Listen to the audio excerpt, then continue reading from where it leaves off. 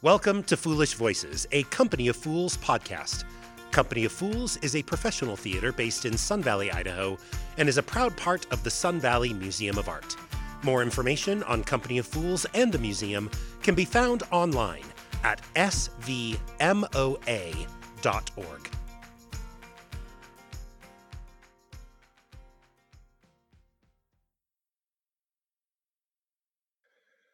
Welcome to Foolish Voices. I'm Scott Palmer, Producing Artistic Director of Company of Fools, and on this show we talk to a wide range of theater artists both here in Sun Valley and all across the world about how the current global health crisis is impacting their work, about their creative lives, and about their hopes for the future of our art form.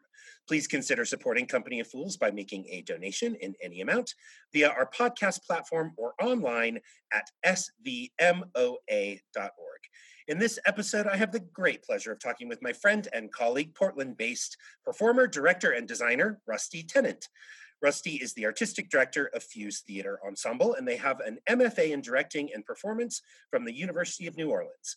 Rusty's recent directing credits include Cabaret, Sordid Lives, Under the Influence, King Lear, Rope, The Last Days, and A View from the Bridge, among many, many more. Rusty also serves as the technical director at Reed College and is a regular adjunct faculty and guest artist at a range of Northwest colleges and universities. Rusty is also the producing artistic director of the Outright Theater Festival, a celebration of LGBTQIA+ contributions to theater held annually in Portland. Rusty, thanks for joining us on Foolish Voices. How are you? I'm well. How are you? I'm good. I'm kind of bored. It hit me hard yesterday. Did it? Yeah, I've been doing pretty well, but I've used I've completely revamped my whole back lawn, so it's kind of satisfied my creative, my technical director, my set design needs to keep moving and working.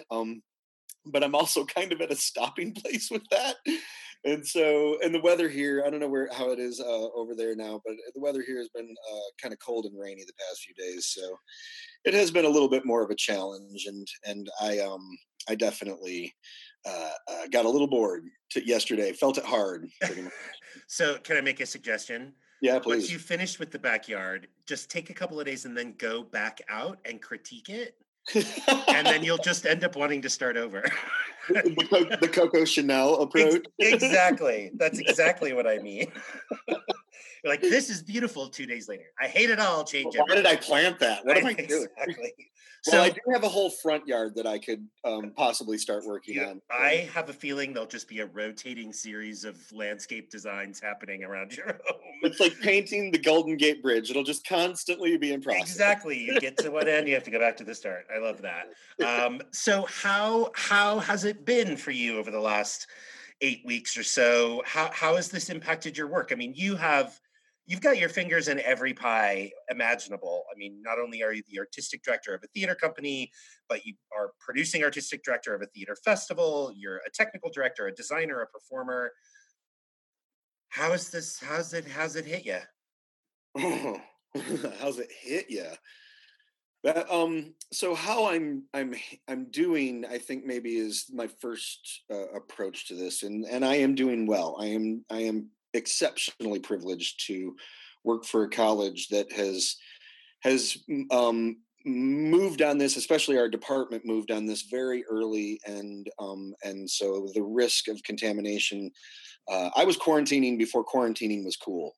Thanks to the department that I work with and the people who so ultimately very privileged, right? Like I have a job. I have a job that's been very flexible in keeping us working and working from home even in very difficult situations.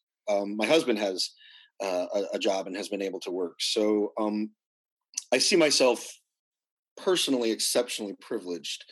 How it's hit me is a very, very different ton of bricks. Right. Because I'm an artist first. How that breaks down and what I work on in particular projects is different with each project, but I just consider myself an artist first. And so the artist in me responds to this and can't help but respond to it. I respond emotionally. I respond empathetically.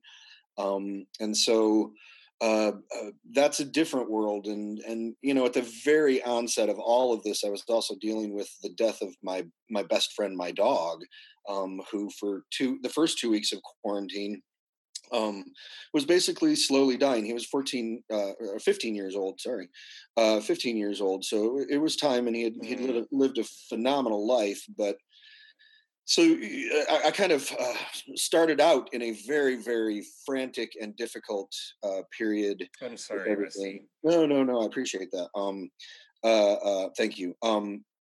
But what happened was I had put all of this energy and all of this focus and all of the stuff that was really truly my crazy mind erupting in all of this isolation. I put all of that energy into taking care of my dog, picking up my dog and taking him outside to go to the bathroom, and constantly being focused on my dog. And then when my dog passed away, I was left with this like insane void, trapped in a home that he had made.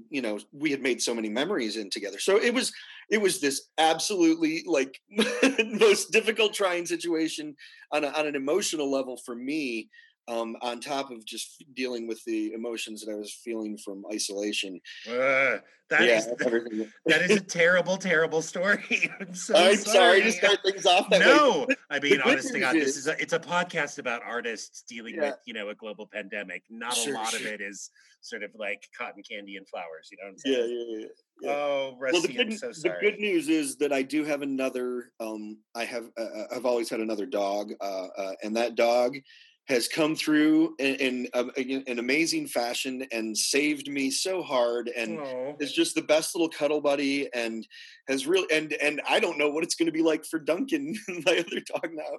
Ozzy was my original dog. Was the first dog I was talking about. Duncan, I don't know what it's going to be like for Duncan when I have to go back to work. right. You may have to come with me. So Which is could have been Duncan's plan all along, right? yeah, Like, yes. no doubt. But it kind Um, of feels that way. It feels y- like Duncan's finally gotten what he wants in a weird way. oh. And I'm like, oh, bastard. So, but I'm assuming that you've lost work and projects, right?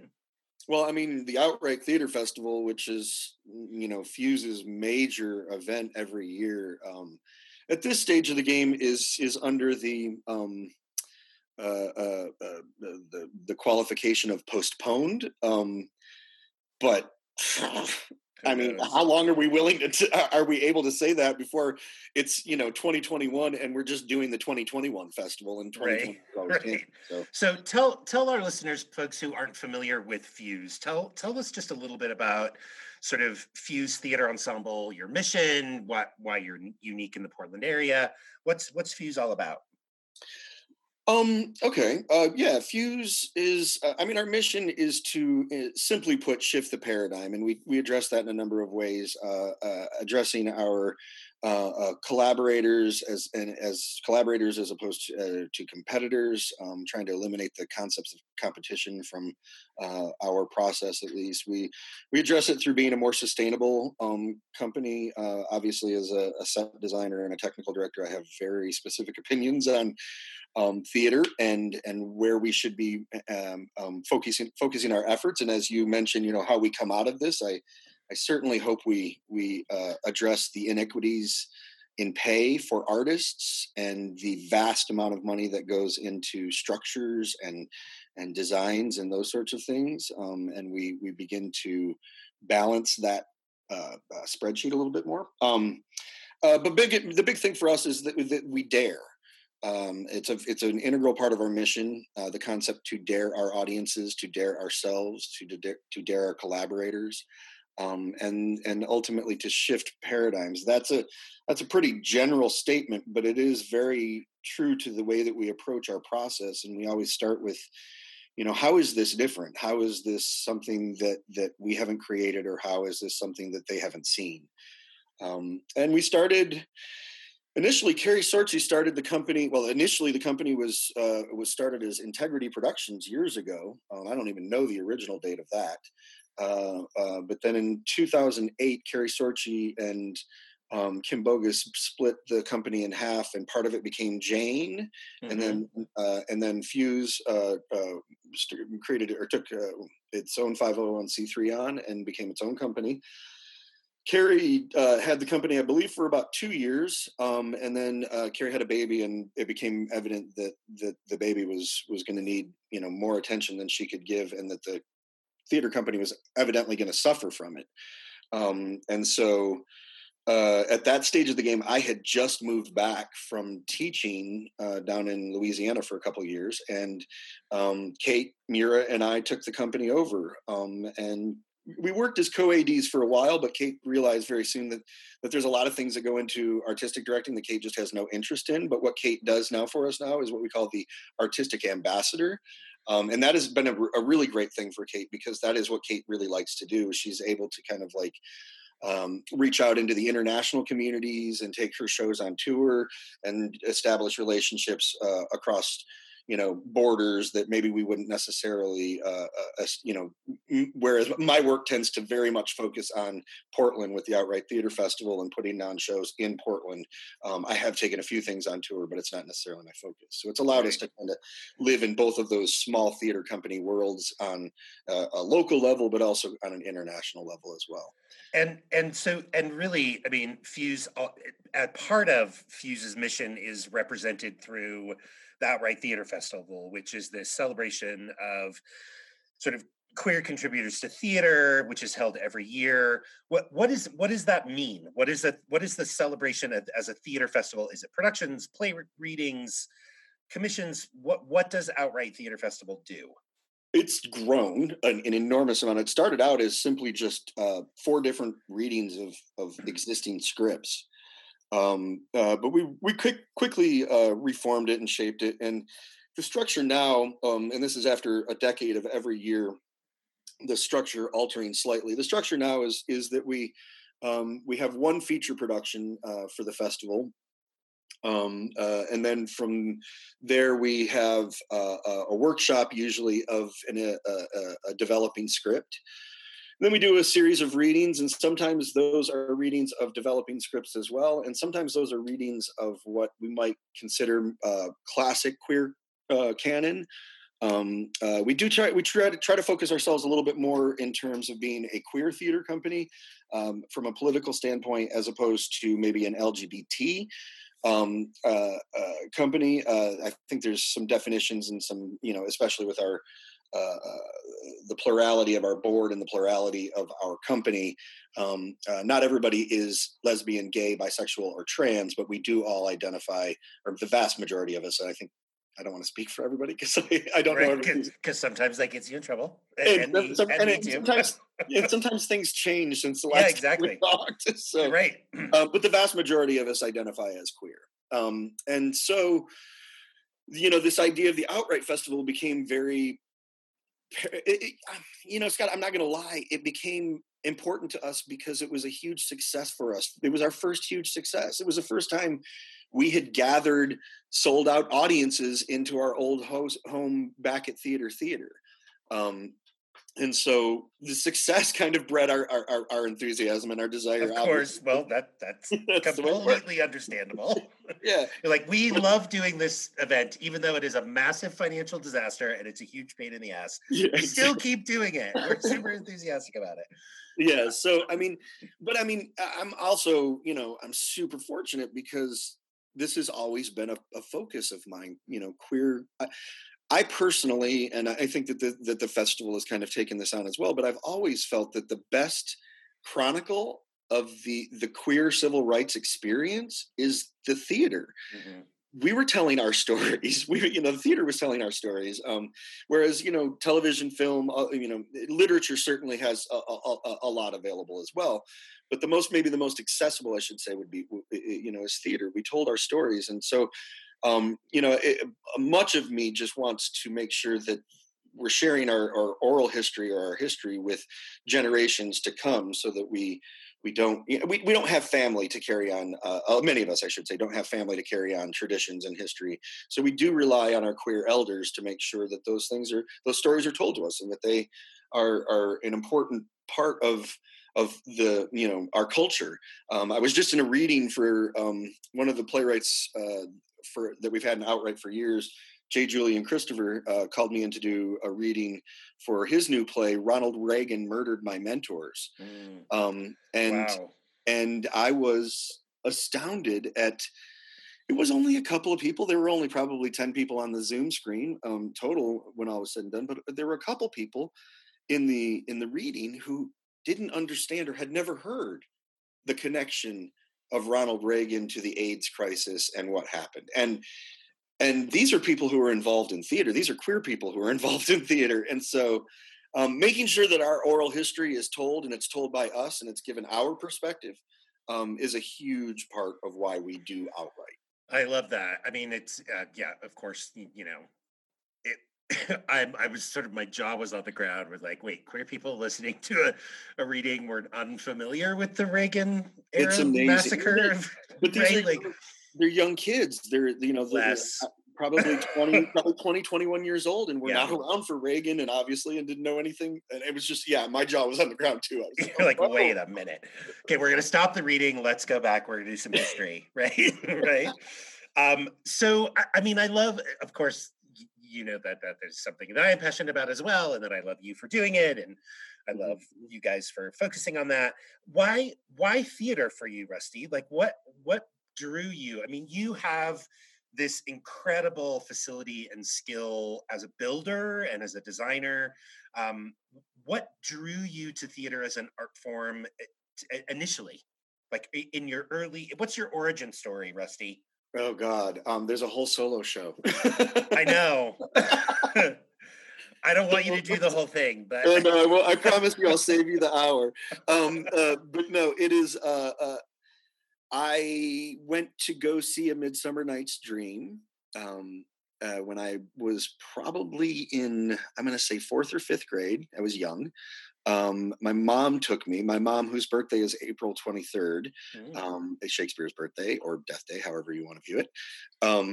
And she took me to go see the show, and the person who was playing Puck, it was at my high school. It was on my high school gymnasium floor that they performed it with fabric flats put up behind them. And the person who played Puck was the kind of like punk new wave girl. Her name was Kate Flock, and they layered her in nylons and pantyhose all over her body, and so on that gymnasium floor, she just slid everywhere. wow. And as a kid, I was like, "Oh, that's my magic!" Not only is that magic, I'm doing that for the rest of my life. I was also like, at this time, I was big into my gymnastics. I was a tumbler and all that other stuff. So I was just like, "Oh my God, if I get to do that for a living, that would just be amazing." And so it was in that instant, and I know that I'm not alone in this, that it was just it's something that turned on very early with me, and it was never say die. I always, when I got to high school, they had actually cut the theater program from my high school. So I spent 2 years basically being nasty little Rusty that we were all so familiar with, just pitching a storm and a fit everywhere I could go because nobody was sufficing my theater needs. And then my senior year, they actually let me go ahead and produce 2 shows, a couple of one acts in the fall. And then we ended up doing this really, really hokey musical, but it was adorable, called I'm Sorry the Bridge is Out, You'll Have to Spend the Night. I love it. It brought all of the like classic Wolfman and Dracula and all those people. It was Rocky Horror. It was a ripoff of the Rocky Horror idea. Of course. But yeah, they finally gave me that opportunity because I kind of said, I'm going to do it whether you like it or not. I'm going to stage these things and make this happen. And and then I graduated from high school and had all these ridiculous offers to go. I went to a small school, so I graduated valedictorian, and had ridiculous offers. But I said to my mom, no, I'm going to go to Michigan State, and I'm not going to deal with any of these scholarships. I'm going to go study theater. And my parents, who were pretty poor, weren't going to pay for any of my school anyway. And so they felt it was my choice to study what I wanted to study. And so they basically got out of my way. And it was actually when my mother was passed away from cancer, I was playing Puck in A Midsummer Night's Dream at that point in time. Wow. Yeah. like, I mean, honest to God, it's Shakespearean, right? I mean, that's amazing. My mother was Shakespearean. Was There's no doubt she? about that. Oh God, yes. Oh God. Yeah, We there's many of us have those kinds of moms, Rusty, for sure. it's all her responsibility. It's all her fault. uh, so what brought you to Portland? My husband. Yeah, Yeah, I mean, they do that.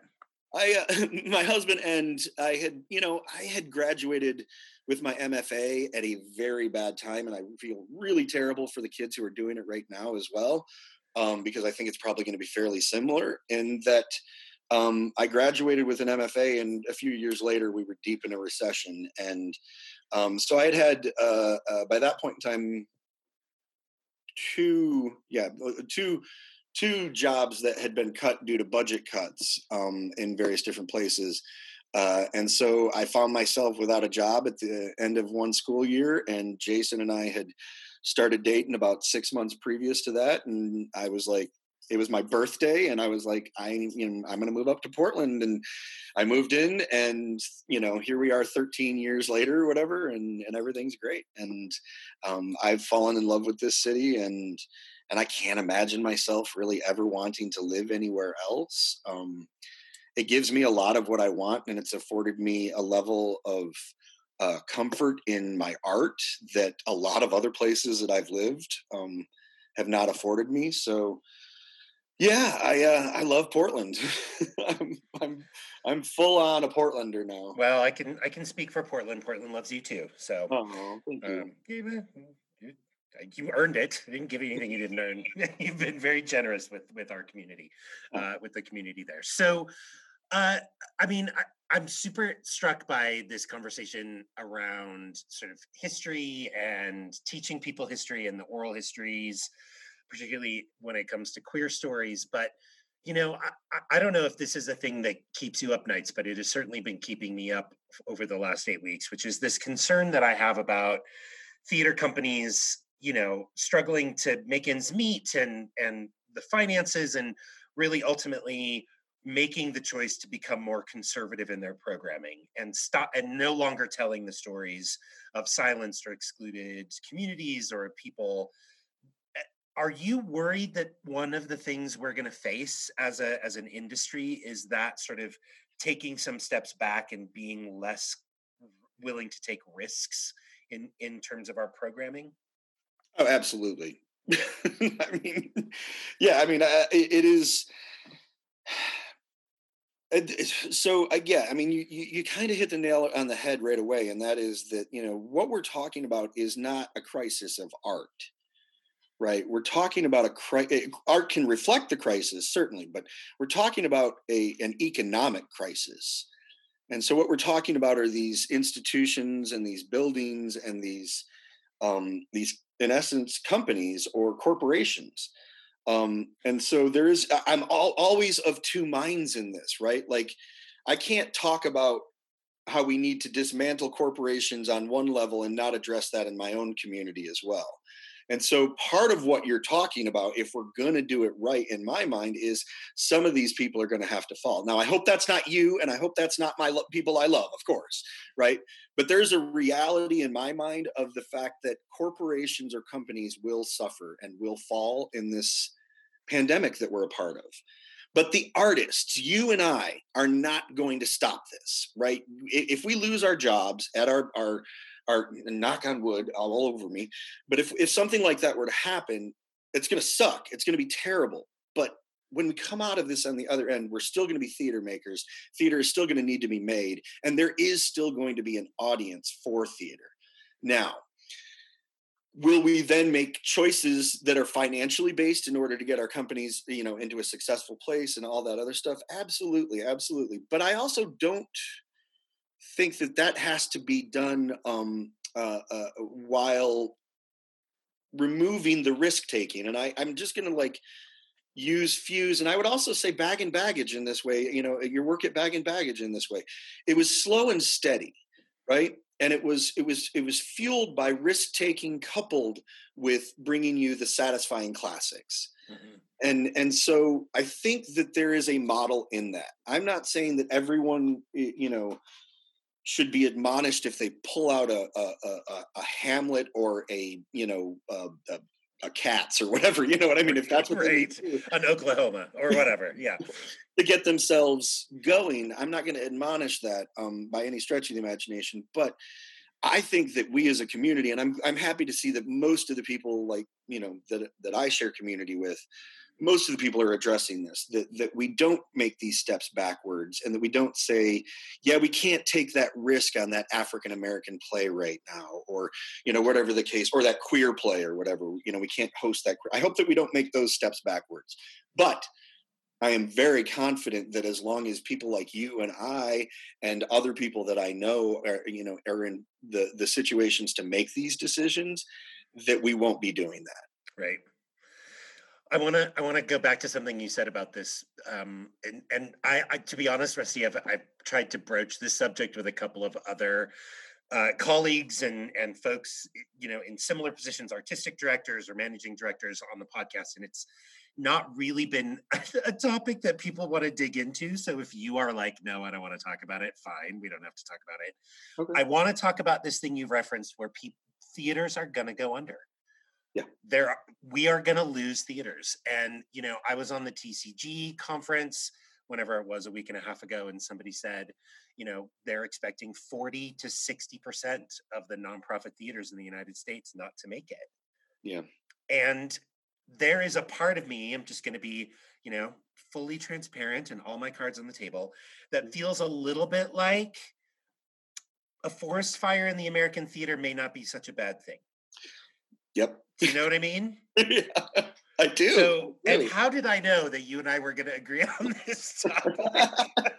I mean, I also, again, I view this, and I'm most impressed with you having that opinion, because I view this from a place of privilege. Like when Theater decided to kick out its tenants, and Fuse and Vertigo and Profile had to find new homes, Fuse made a choice at that stage of the game that we did not want a home, that we were going to, be working site specifically, or that we were going to be renting venues and so on and so forth. I cannot tell you 10 years down the road how happy I am that we made that decision, because that's what people are suffering. That's where the companies are suffering right now, is in the inability to be able to create revenue, to be able to satisfy their overhead, which is largely bills and rent right now. So, I sit from a place of privilege when I say, yes, I think theater should take this time and burn down and rebuild itself the proper way, because I have Fuse has a small rehearsal space that we have covered right now in terms of finances. We're we have the unique ability to be able to just sit back on our laurels and on our bank account, basically, and wait till this passes. And that's what we've decided to do. Our approach as a company from the word go has always been wisely and slow they stumble who run fast, and we're taking this pandemic that way as well. We're not in a huge rush, because we don't have to be, because we don't have that overhead issue. We're not in a huge rush to get things back to producing on on the level that we're used to, right? What we're really trying to do right now, and what we're interested in doing right now, is investigating all of these like new and unique ways that this period in time is actually causing us to focus on our mission more, which is all of these ways that that we are out of necessity shifting our paradigm on a daily basis now. We're trying to be open and aware of those and sensitive to those, and think about how Fuse might be able to use those as we move forward. Because there's just so much information about the theoretical discussions that I have had about theater, its existence, what it is by definition. It's all happening now within the past 8 weeks, right? Like it is elevated to this unbelievable level. And so that sort of stuff is what is fueling us, and and turning more into our practice, at least for the next year or year and a half or 2 years, whatever it ends up being. But that it becomes more laboratory, more experimental, and less about what the end product is or productions. Right. So. Yeah, I mean, it's funny, because I think I was the founding artistic director of Bag and Baggage for 15 years, and I don't know that at any point during that 15 years I ever spent as much time thinking about whether or not that theater company should exist, whether or not we were doing work which was of service to the community, whether or not we should own a building. I don't know that I've spent anywhere near as much time thinking about questions like that as I have in the last 4 weeks. Yeah. And I got, and part of that is, and I'm certain you feel this, exhausting Oh God, I'm exhausted. and oppressive, because my Yeah. mind, that's just the nature of the way that I approach the art, and the way my mind works, I guess. But I'm always thinking about it. And there have been far too many nights where I get a thought at 11 or 11 p.m. and I'm unable to get to sleep until 2 or 3 o'clock in the morning. So Right. I mean, I think, I keep sort of bringing myself back around to this issue of overheads and operation in building-based theaters, right? yep. That when we look across the country, and this is a huge, ridiculous, broad generalization, but the giant institutions that have 4 performance spaces and a costume shop and the Guthries, the all the big dogs, right? Yep. Those 15, 25, $50 million a year companies all often have endowments, and if they don't have endowments, they have major donors who are going to be able to keep them afloat. Then at the sort of far and other extreme are organizations like Fuse, like Bag and Baggage, a little bit like Company of Fools, although we are a building-based theater, hmm that we have some flexibility. We are not so large that we can't roll with the punches, figure things out, right? And then there's this kind of middle section, right? These sort of like mid-size regional theaters, and those are the ones that I am most concerned about. Oh yeah. That and for me, what makes me panic is that means number one, theater is going to be sort of centralized in predominantly urban areas, which excludes suburban communities and rural communities from access to high quality work. That it's going to become ever and ever more about sustaining the building and not necessarily the art. hmm Are there ways? I mean, you are an inherent collaborator, right? Like you are by very nature a collaborator. I am turning time and time again to this notion of shared resources, providing opportunities for a variety of organizations to share in the responsibility of a performance space. Um, what ways are you thinking about in how are you thinking about collaboration and cooperation at this time? Well, okay. So Is that a the giant question, a it's ridiculous a question? lot, but I mean, I get it.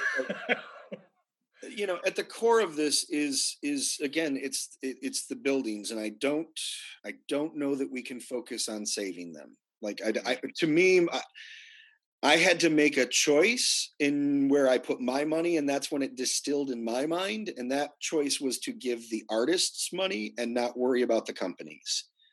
Um, and so that that's just the way that I've been able to address my money. I don't think I'm in the same financial situation as other people, but that is what made sense to me, because I guess I know a lot of people right now who were just looking to get groceries on their table or make sure that their kids could eat. So Right.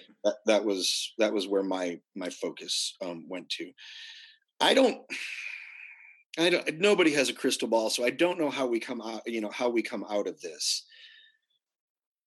But I fully agree with the idea um, that there's going to have to be a reckoning of capitalism and art here, because again, this is not an artistic crisis. This is a capitalistic crisis. And so, and obviously a health crisis. That I'm not taking anything away Right, from of that. course, of Art can course. reflect both of those, but we are not in a situation where all of a sudden people don't feel creative, right?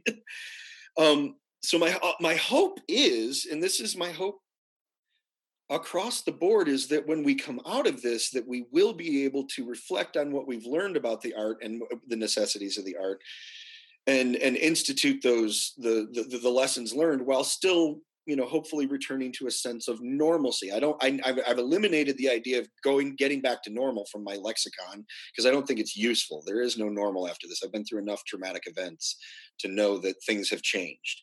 But to give a sense of normalcy, I think, is something that we all are desiring. And I 100% agree with you that I think that the people who are going to be struggling the most are the people at the middle level. and access, in smaller communities. The companies that exist are either going to have to address that via virtual connections with smaller communities, or actually taking shows, if we're able to, taking shows into those smaller communities and making sure that we, again, aren't forgetting that access is a problem with theater. That's one of the things I think we can fix on the other end of this, and I think that the internet and streaming, and again, these broadening of definitions of what we will place under that umbrella of theater, I think that allows us some opportunities to reach some of these people. But yeah, I'm 100% there with you, but I don't know if I am afraid of What happens? what Right. happens, Yeah. because I know that the people are who I'm most concerned about. And I know that those people are always going to be theater makers on the other end of this, or the vast majority of us. Certainly we'll have people who are like, all right, I'm done. But the vast majority of us will always be theater makers because we've proven we're going to do it no matter what. Right. Um, Just try and stop me. Yeah. yeah, so I feel like we will then create new companies, and we will take over old spaces as new companies, Right. or we will reinstitute that name of that. So I feel like there'll be a process of that. But I think that there's a real estate issue right now. Theater has never been a good use of real estate. Right. Um, Right. but as of late, it's even gotten worse, right? It's an implausible use of real estate. So I think, make it, in my mind, really just kind of like delineating whether we're talking about real estate or whether we're talking about artists. I try to keep those two things separate in my companies and real estate, I guess, because that's the way I'm approaching this crisis. Is, how are companies and corporations the people who put us in this crisis? What happened then? Right. So All right. So I want you to talk me into believing that I understand the access point about okay, online work. I get it. okay, Totally yeah, there. mhm, Talk to me about why theater makers should go onto Zoom. Why? okay. Yeah, I mean, and totally, like, I get this. Like, I was a purist to a certain degree, and I'm not gonna like. This has been a change in me, so I'm going to start from a place by recognizing change is possible in this thought process. Um, I'm a Peter Brook freak. I'm an empty spacer, right? Like, You and I. This is something that we have shared since the very first time we met, yeah, which is I'm a Peter Brook person as well. Like, give me some artists and an empty space, and I'm good to go. yeah, yeah, and it's totally informed our aesthetic as well, like the way that we make theater. Right. Right. It's very informed by that. And so I obviously, and I don't know where you're at with this, but I immediately, as all of this is gone on, I started picking up Empty Space again and started reading it. And one of the things that I'm fascinated with in Empty Space, and I almost feel, at first I felt like there's no way Peter Brook could have been thinking that we would exist in a day and an age where aliveness or liveness was so accessible to everyone. Hmm. That had been my frame of thinking. And going back and reading, I'm actually wondering about that now, Oh, because really? I have not gone back to it, but maybe I will now for it's sure. interesting, because I had always made, and our bias towards the screen is very integral, and I'll hopefully turn or circle back around to this. But I had made my suppositions about what when Peter Brook talked about space, shared space. I had made my supposition that Peter Brook meant shared physical space. And going back and reading, I can find no place that he Mm, actually meant, and he actually kind of talks about liminal spaces as being shared spaces, and spaces that are kind of in between spaces as being shared spaces. So in that, I'm starting to wonder, maybe he did have a sense of it, and in saying that, and rationalizing it in my mind, Peter Brook grew up in the rise of television as well, and television. I mean, many people place television and film in this kind of co-category, because they both exist on screens. But television's original purpose was actually to bring the live event into the living room. right. Much of television initially was obviously all live sort of stuff. So the idea was to create the live. So in actuality, television in its origins, especially, maybe not in its the way that it's manifested at this stage of the game, but in its origins, television was very much part of the umbrella of what I would say theater is. But the only thing it lacked was that shared space. Well, in this day and age, number one, I think the biggest reason we should all be addressing this right now is because it's what we can do, right? It's not relishing or wallowing in what we can't do right now. It's wallowing in what we can do. And if somebody else finds something new that we can do with this, the technology and the abilities in front of us, I hope that we as theater artists approach it through that vein, that we can do this. So that's the biggest reason, I guess, that I think we should be doing it. But then there's also this fact that actually it isn't about shared physical space, at least by the definition, the basic definition that I live my life by anymore. And it is, and that there is a space. The term space means so many different things in our language. But there is a space in this Zoom call or in a live stream. There is a space that is shared, and it may not be a physical space, but it is a space that you and I are occupying together at the same time. And is there an ability to respond as an audience member and engage as an audience member? Absolutely, there is, but it is different, and it's different. That ability is different when you go to a Broadway theater versus when you go to an improv show. Those differences have always existed. So it becomes a lot of splitting hairs with me, and I've spent far too many theses, defenses in my day trying to define what theater is. For me to feel very comfortable defining theater as anything other than the most basic formula, which is what Peter Brook gave me. Give me an actor, an empty space, an actor to walk across that space, and an audience to view that, and we have an act of theater. Right. And if I truly believe that, then I can no longer say, you know what, Zoom theater is not theater. I can say I don't like it. I'm not necessarily into it. It doesn't intrigue me the way that sharing physical space does. But I can say those same sorts of things about a lot of different types of theater. So. Yeah, it's true. Yeah, there are tons of types of theater that meet that definition for me. Yes, yeah. They're still all theater. They're just not theater I like or want to see. And I think we've done ourselves a huge disservice over the years. And this is where that bias comes from. Television did us wrong. I'm not going to lie. It stole people away from theater. It gave them so much more opportunity, offered them so much more money. It literally stole people. And so this inherent bias was created in us as theater people, as purists, right? As people who kind of grew up studying it and whatnot. This inherent bias was bred into us from that history. And I think we have to be able to kind of, at this stage of the game, especially with the accessibility that this does provide, a certain degree of people that did not find theater accessible before. I think we have to take that seriously. If we really are serious when we are talking about rebuilding a theater that is viable and accessible and is something that people are wanting to engage with. Mm-hmm. Okay, fine. I mean, I get it. Like Zoom readings are really boring to me sometimes. Well, you just said like 5 minutes ago, I'm exhausted. And there is a part of this that is also just about me being exhausted, right? Like, I worry about things like whether or not those sort of new technologies reflect directorial or acting choices very well, right? Like is it reflective of the quality that we would like? Are we lacking something in the co-present nature of relationship between actor and audience that is something you can't duplicate on a Zoom call that does in fact have a measurable impact on the performance, right?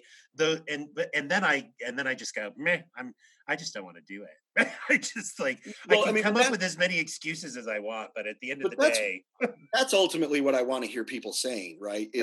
And that's where I was most frustrated with the conversation. Is it became this like scholarly conversation about what the definition of theater is, and that's not theater. Yeah, you're like, you don't get to make that call. And I'm like, yeah, exactly. I'm sorry, you don't get to say that. You can say you hate it, like that's totally viable. Like, it doesn't serve what you love in theater. Like that's a totally viable response.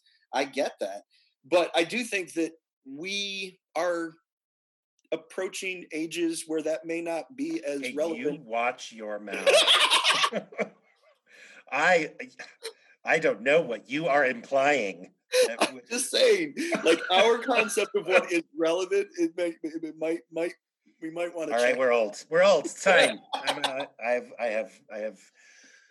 I'm okay with that. You let the young whippersnappers figure out how to do all this crap. I'm good.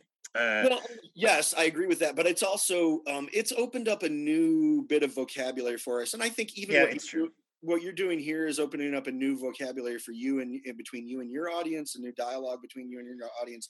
We've created a number of smaller, short, minute to 2 minute content pieces, and honestly, I, we can't talk about like changing theater without talking about changing theater. You know what I mean? Like, Right. we've really got to be kind of at the beginning of this discussion, at least, we've got to be really super open to the idea that there are going to be some, if we're going to make access and equity a priority, there are going to be some changes to the way that we invite people into our spaces and the way that we give them access into our spaces. Yeah. And that will affect the art. So yeah, this is one of the things that I'm very interested in. We are about to do a massive survey of our audiences here, and one of the things I'm feeling really proud of myself about is that I was like, okay, I'm going to ask some questions that I don't really want to know the answers to, right? Like, I'm just gonna step into that water, and I'm gonna ask people, would you watch this online? Why do you think this is valuable? All those kinds of things, because I'm desperately wanting to not be given contradictory information, right? I don't want to be Well, and I challenged. also, I think we need to the value of what's online, right? Like, and what it comes via streaming, I think is a hard question, because I am not going to deny that I get a very different feel from the theater I consume online versus the theater I go to see in person. That is not in question in Right. my mind. Right. And I liken this to my understanding of sports as theater. And going back to the Romans and the gladiator battles and so on and so forth, and also just the fact that when I watch a sporting game, there's narrative involved for me. Like I see the correlations between theater and sports. Oh God, Rusty, got off on a sports tangent. What the hell were we talking about? I know. I was just gonna say, I was told specifically the minute you say sports is the minute I should have internet trouble. Oh God, it's just, no, but you're right. We were going off about the plural. Oh no, I don't know. Oh, it's okay. Here's what I think. I know. You found it? Okay. I found it. It's the fact that when I go see a game live, I openly recognize that is a very different event to me than when I watch the basketball game on television. Mm-hmm. But do I still watch nearly every basketball game on television? Absolutely. Do I love it? Absolutely. So we have to get over this idea that theater consumed in a virtual format needs to be the same as what we go when we see live performance of theater in shared spaces. See, I think that is the thing that is most persuasive to me, right? That is the thing that pulls me more toward making online streamed, Zoom-based, whatever. That is the thing, is that it doesn't have to be the experience of being in a space together. It doesn't have to be. It can be something else. It can be just simply the thing that gets them to come see a live performance. You know what I mean? Right. And that's where access is it's such a big conversation. And it's the thing that we have felt lacking from theater for so long. And it's almost been staring us in the face, but our bias towards the screen, towards our history with television and film, our bias has really created a wall. And I think that we just have to step back, check, like we're doing in so many other areas, check our own personal biases, and accept the fact that, I was in a meeting the other day and we were talking, what is happening is theater. Like, we can't deny its existence. We may not love it, we may not like it, but theater is being made. It's taking this event, these confines, and it is creating within it, and that is still theater. So my approach is, let's support all of that. Let's love that. Let's give that energy and support, because it'll be very easy for us in a few years to go back to what we were trying to do before. Right. We know the habits, we know the patterns. The challenge for us is actually going to be to start something new. See, I knew you'd say smart stuff. I knew it. I just knew it. Aw. Uh, Tell my husband. I will. I will. I will tell him. He is smart, not just pretty. Yeah, oh my God. Smart. So smart.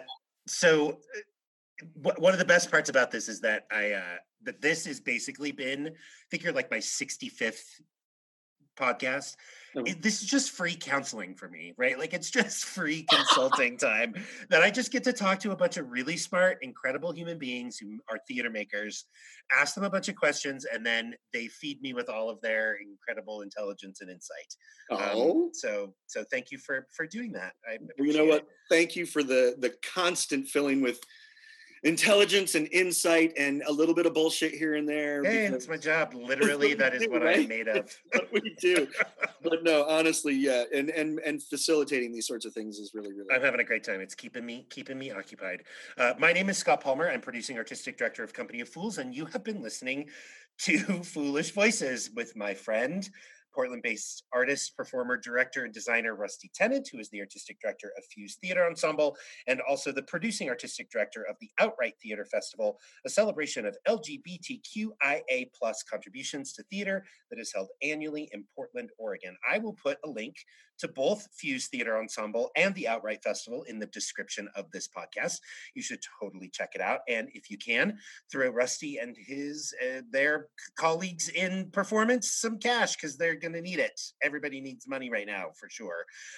Rusty, I miss you, and I'm really happy that we had a chance to talk.